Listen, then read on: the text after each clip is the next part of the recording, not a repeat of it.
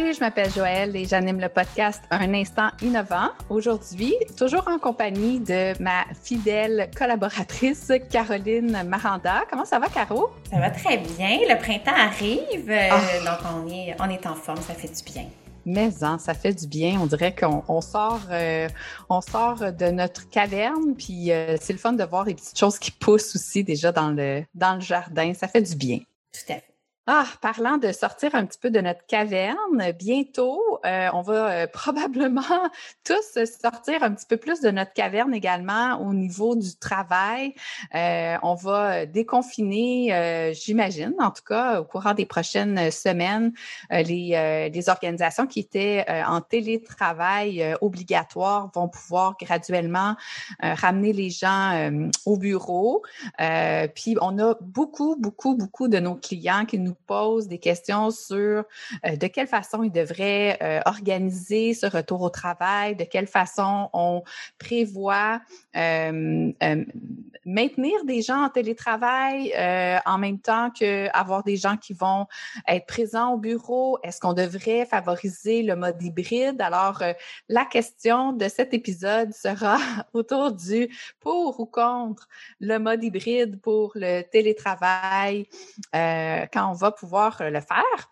Alors, c'est en fait plein de questions qu'on va se poser aujourd'hui, auxquelles on va essayer de répondre au bénéfice des gens qui nous écoutent. En fait, ce que je dirais pour commencer, c'est que il y a beaucoup de recherches qui ont été faites là-dessus. Là, on dirait qu'on entend parler du télétravail à temps plein depuis la dernière année. Ça aura été, en termes de, je pense, monde du travail, le changement le plus important qui aura été amené par la pandémie. Puis, ce que ces recherches-là démontrent, c'est que la productivité est quand même augmentée lorsqu'on est en mode télétravail dans une certaine mesure. Donc, les inquiétudes qu'avaient les patrons auparavant quand ils étaient réticents justement à permettre le télétravail plus que juste une fois de temps en temps quand, je sais pas moi, les enfants étaient malades où il y avait une tempête de neige, puis à la pièce, on autorisait nos employés à faire du télétravail. Bien, ces inquiétudes-là semblent pas être confirmées par les recherches qui ont été faites. Au contraire, quand on est en mode normal, pas d'école fermée avec les enfants à la maison, puis quand on n'est pas malade nous-mêmes de la COVID, on constate que de travailler de la maison amène un gain de productivité au global. Donc ça, je pense que c'est quand même important de le mentionner d'entrée de jeu.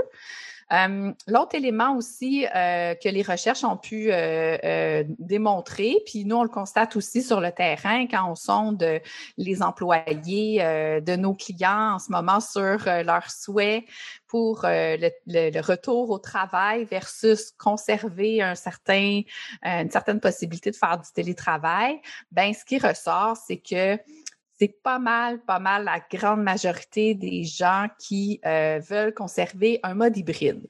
Donc, on dit à peu près 50% du temps à la maison, 50% au travail, parce que quand on les sonde, la majorité vont répondre qu'ils veulent faire entre 2 et 4 jours de télétravail. C'est quand même pas mal, là.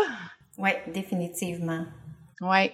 Malgré ça, en fait, ce qui est drôle, c'est que malgré toutes les études que tu viens de nommer, puis le fait que ça semble assez indéniable qu'il y a une volonté, puis en plus une pertinence, probablement là, à garder le télétravail, on voit quand même malgré tout 3 grandes catégories d'entreprises. Il y a ceux qui, on dirait, sont un peu dans le déni et ont l'intention de retourner à la normale, donc de dire ils attendent simplement là, le temps de pouvoir retourner au bureau et peut-être permettre un peu de télétravail, peut-être par-ci par-là, mais sans nécessairement en faire une pratique courante.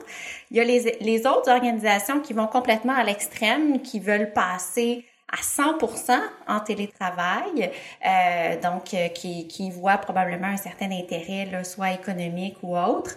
Même en termes de bassin de main-d'œuvre, ça peut simplifier là, certaines pratiques. Et il y a un certain nombre d'organisations qui vont aller vers un modèle hybride. Mais j'ai pas l'impression que le modèle hybride est encore si répandu que ça, ou en tout cas, c'est pas beaucoup d'organisations là, qui l'ont officiellement confirmé, j'ai l'impression, auprès de leurs employés. Non, tu as raison. Il y en a beaucoup qui sont en réflexion, qui se posent la question, qui sont en train de se dire, c'est peut-être vers ça qu'il va falloir s'en aller. Puis ils sont en train de réfléchir à mettre en place leur future politique de télétravail qui va ressembler à ça. Puis en fait, nous, ce qu'on avait envie de passer comme message aujourd'hui, c'est de pas attendre, de se dépêcher de le faire, de le confirmer. Surtout pour ceux qui l'envisagent là, sérieusement, parce que ce qu'on peut constater sur le terrain en ce moment, c'est que il commence à y avoir des mouvements d'employés. Ce qu'il n'y a pas eu beaucoup là, durant la dernière année. Les gens en contexte de pandémie, souhaitaient davantage de stabilité, donc ils étaient plus frileux à envisager des changements de poste, de carrière, d'organisation. Là, ça se remet à bouger et ce qu'on voit en fait quand on accompagne des clients dans les processus de sélection ou au contraire quand il y a des clients qui ont des démissions d'employés, les raisons qui sont évoquées tourne beaucoup autour de l'aspect du télétravail. Beaucoup de gens qui sont déménagés pendant la pandémie, loin de leur, c'est vrai, de leur lieu de travail, puis que pour eux, maintenant, c'est devenu un incontournable. Il faut qu'ils soient en mesure de faire du télétravail au moins quelques jours par semaine. Tout à fait. Puis les gens le communiquent maintenant. On dirait qu'avant, il y avait peut-être une forme de malaise ou en tout cas de pudeur, disons, à demander ça ou à exiger ça.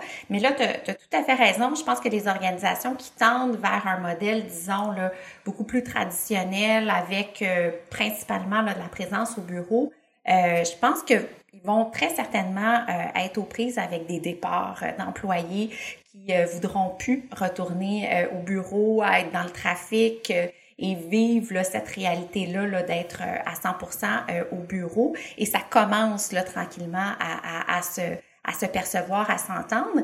Et au niveau des candidats, comme tu le disais, dans les processus qu'on a fait là, récemment, les candidats posent la question ouvertement. Ils demandent si c'est possible, puis pas juste occasionnellement. Là, ils s'attendent à avoir un emploi où le télétravail va être permis en grande majorité. Il y a même des sites d'emploi qui ont émergé aussi, qui, dans le fond, qui mettent de l'avant des organisations qui offrent des conditions flexibles et des candidats qui cherchent là, soit des horaires flexibles, soit du télétravail. Donc, je pense qu'il y a vraiment là, une tendance là, qui émane là, et qui va être un incontournable pour les organisations. Absolument. Puis, tu sais, pour faire du pouce sur ce que tu dis par rapport aux candidats qui insistent dans les processus pour savoir ça va être quoi la politique de télétravail de l'organisation qui tente de les embaucher, moi, j'ai même vu des candidats qui ont refusé de poursuivre la démarche parce que l'employeur en question avait pas formellement décidé ce qu'il allait faire. Donc, à faute d'avoir une politique claire, écrite, déjà préparée, là, le candidat a dit, je vais passer mon tour parce que pour moi, si c'est pas une possibilité déjà déterminée, je suis pas intéressée. Il y en a même qui l'ont fait mettre dans leur contrat de travail parce que la politique était pas écrite, l'intention de l'employeur était d'aller vers là.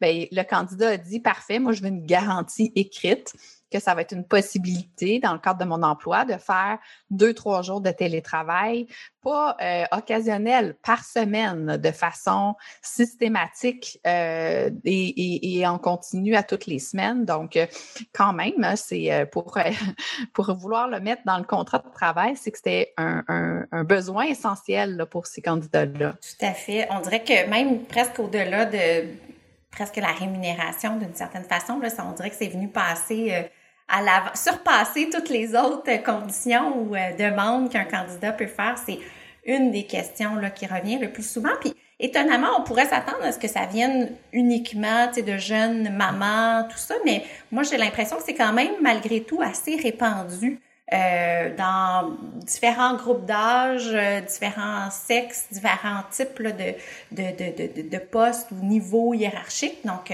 je pense que vraiment, là, il y a de l'ouverture qui va devoir y avoir, sinon les organisations vont être forcées, je crois, là, à faire preuve là, de flexibilité et d'ouverture.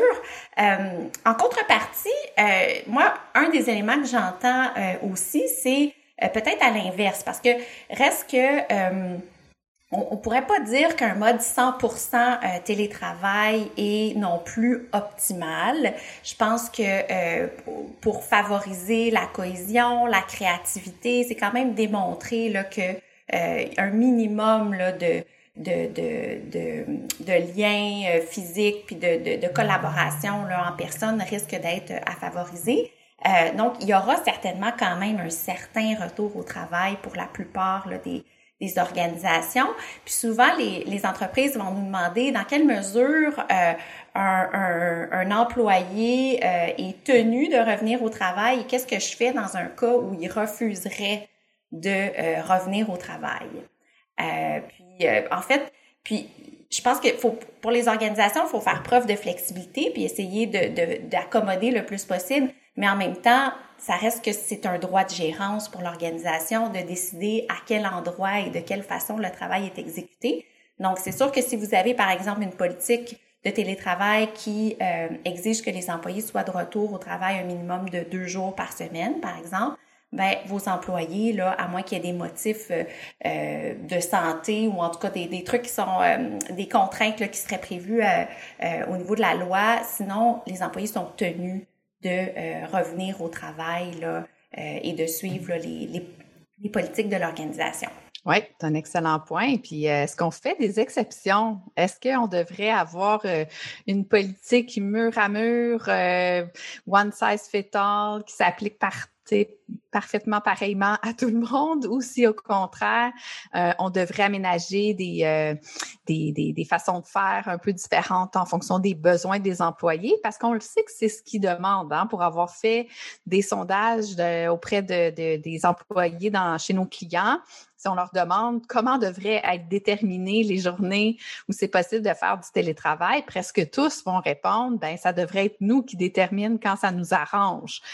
Mais il y a un paquet d'éléments à considérer, là. Tu sais, on pourra aborder le sujet de qu'est-ce qu'on s'attend à ce que les employés fassent en télétravail comme type de tâche et qu'est-ce qu'on souhaite qu'ils fassent en mode présentiel.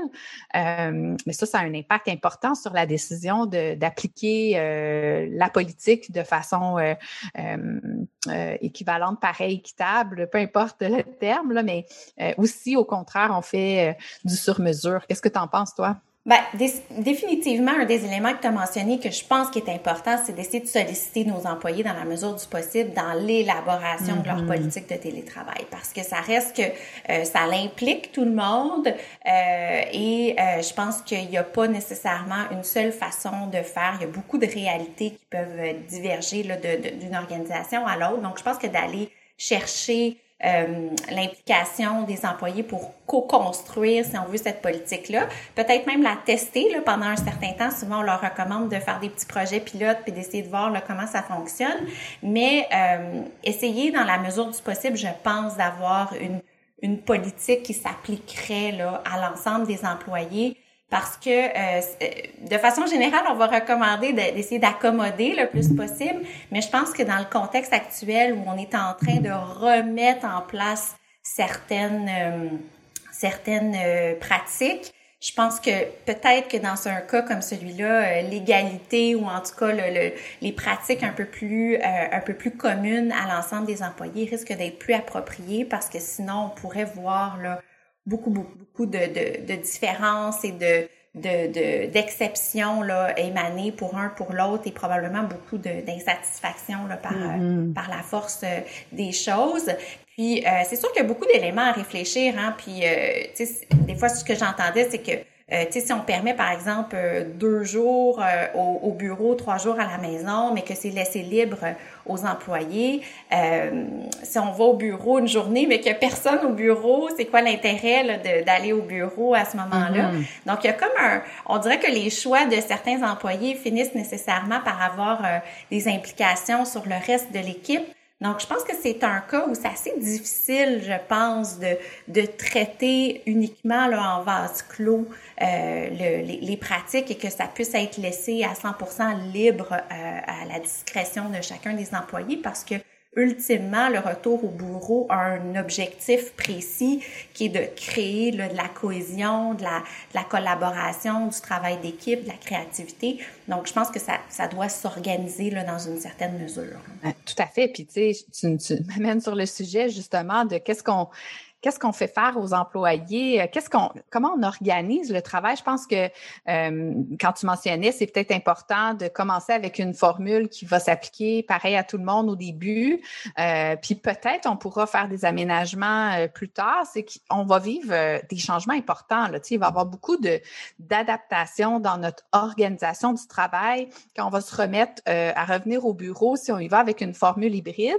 Puis là, ben, trop de changements en même temps, à un moment donné, ça devient un peu difficile à gérer sans créer toutes sortes de frustrations. Puis l'idée de revenir en arrière, si on permet du télétravail 2-3 jours semaine, par exemple, puis que là, on se rend compte que ça fonctionne pas parce qu'on l'a mal planifié, puis qu'on retire ce privilège-là, ça va faire plus mal que si on y va étape par étape en permettant un petit peu plus de lousse, disons, au fur et à mesure où on teste des choses à travers nos projets pilotes.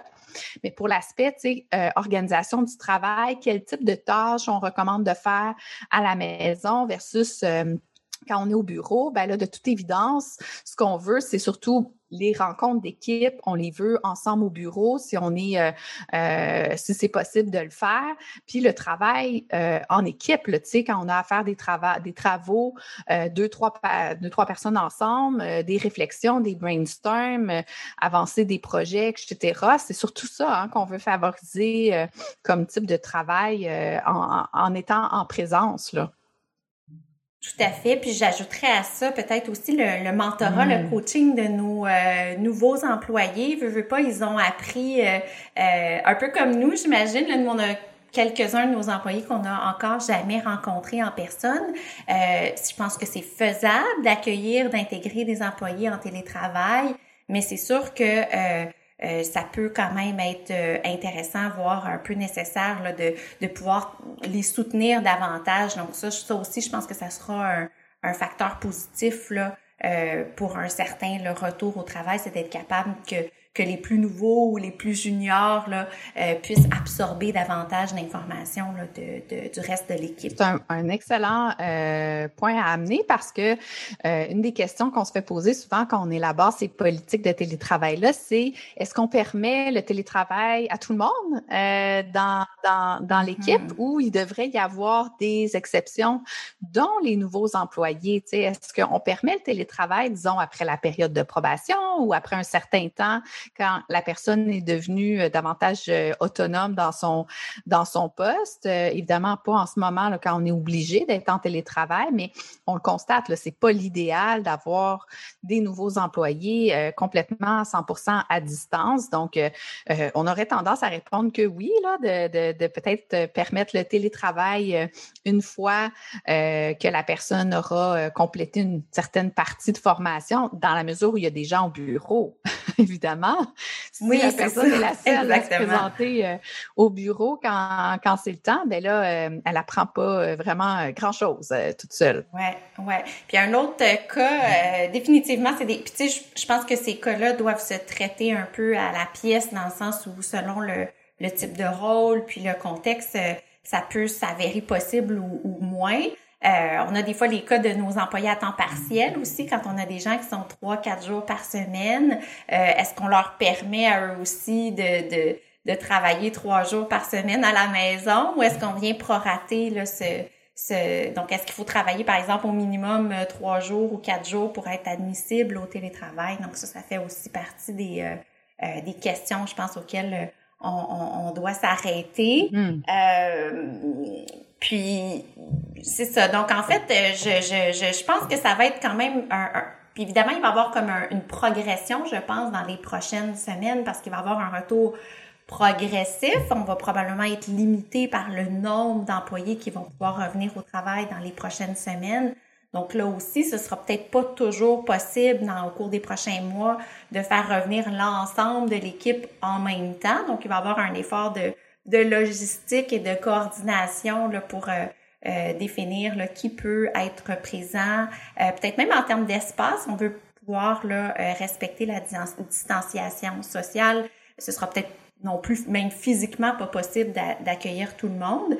Mais éventuellement, on l'espère, en tout cas du moins au moins à l'automne, qu'il puisse avoir une forme de retour à la normale. Donc, je pense les changements risquent de s'opérer progressivement et évoluer là, au fil des mois. Mais des beaux changements, encore une fois, pour nos gestionnaires, qui ont quand même été bien suscités, je dirais, dans la dernière année. Puis je pense que c'est peut-être un des éléments auxquels il faut être sensible.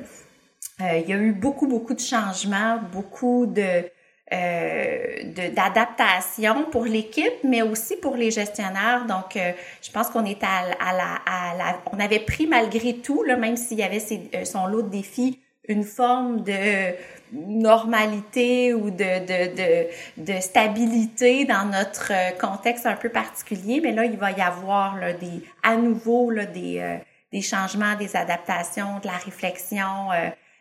Donc, en tout cas, assurez-vous peut-être de soutenir aussi vos gestionnaires souvent qui sont appelés à développer ces politiques-là, mais aussi à les communiquer, à les déployer, à les renforcer. Donc, ça reste exigeant, je pense, pour les gestionnaires qui se sont peut-être un peu reposés dans les dernières semaines ou qui se sont remis un peu des derniers mois, mais malgré tout, il y a une fatigue, en tout cas, toi, je sais pas, là, mais moi, il y a une fatigue là, que je sens là, encore là, au sein de plusieurs organisations là, avec la dernière année qu'on vient de vivre. Oui, parce que les gestionnaires ont aussi été beaucoup en support moral auprès de leurs employés. Donc, fatigue au niveau de l'implantation de changements, fatigue aussi au niveau du support apporté aux employés. Ben, peut-être que ça serait important de mentionner aussi que tous ces changements-là qui s'en viennent vont probablement amener son lot de stress et d'anxiété auprès de nos employés qui vont avoir à vivre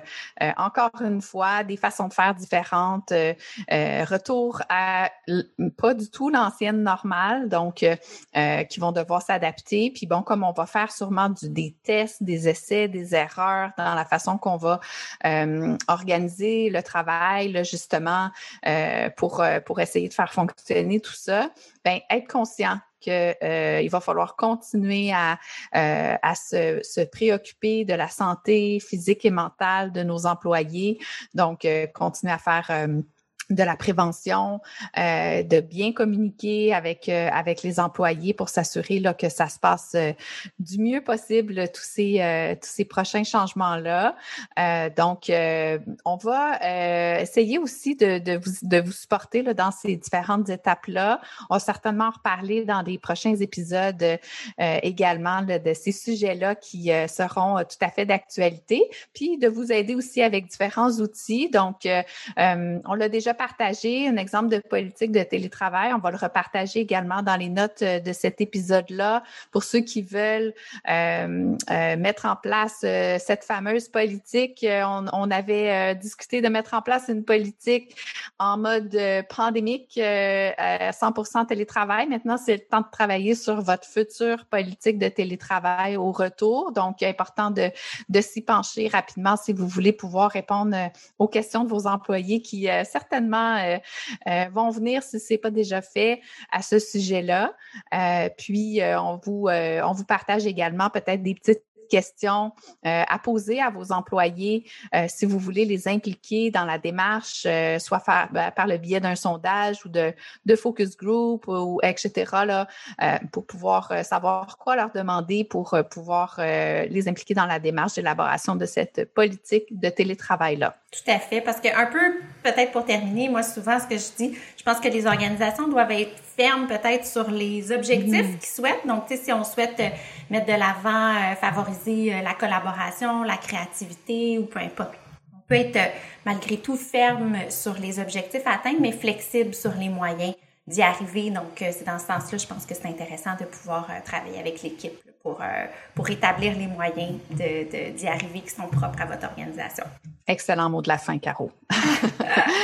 Merci beaucoup à toi pour cette nouvelle jasette-là. Alors, merci à nos auditeurs. Si vous nous avez écoutés jusqu'à la fin, on vous remercie. Si c'est intéressant pour vous, les sujets qu'on aborde, on vous invite à vous abonner à notre podcast si vous n'êtes pas déjà abonné et à nous donner des étoiles si vous avez apprécié l'épisode. Ça nous aide toujours dans notre référencement et ça nous encourage à continuer. Merci à tous et à la prochaine. Bye, Caro. Salut!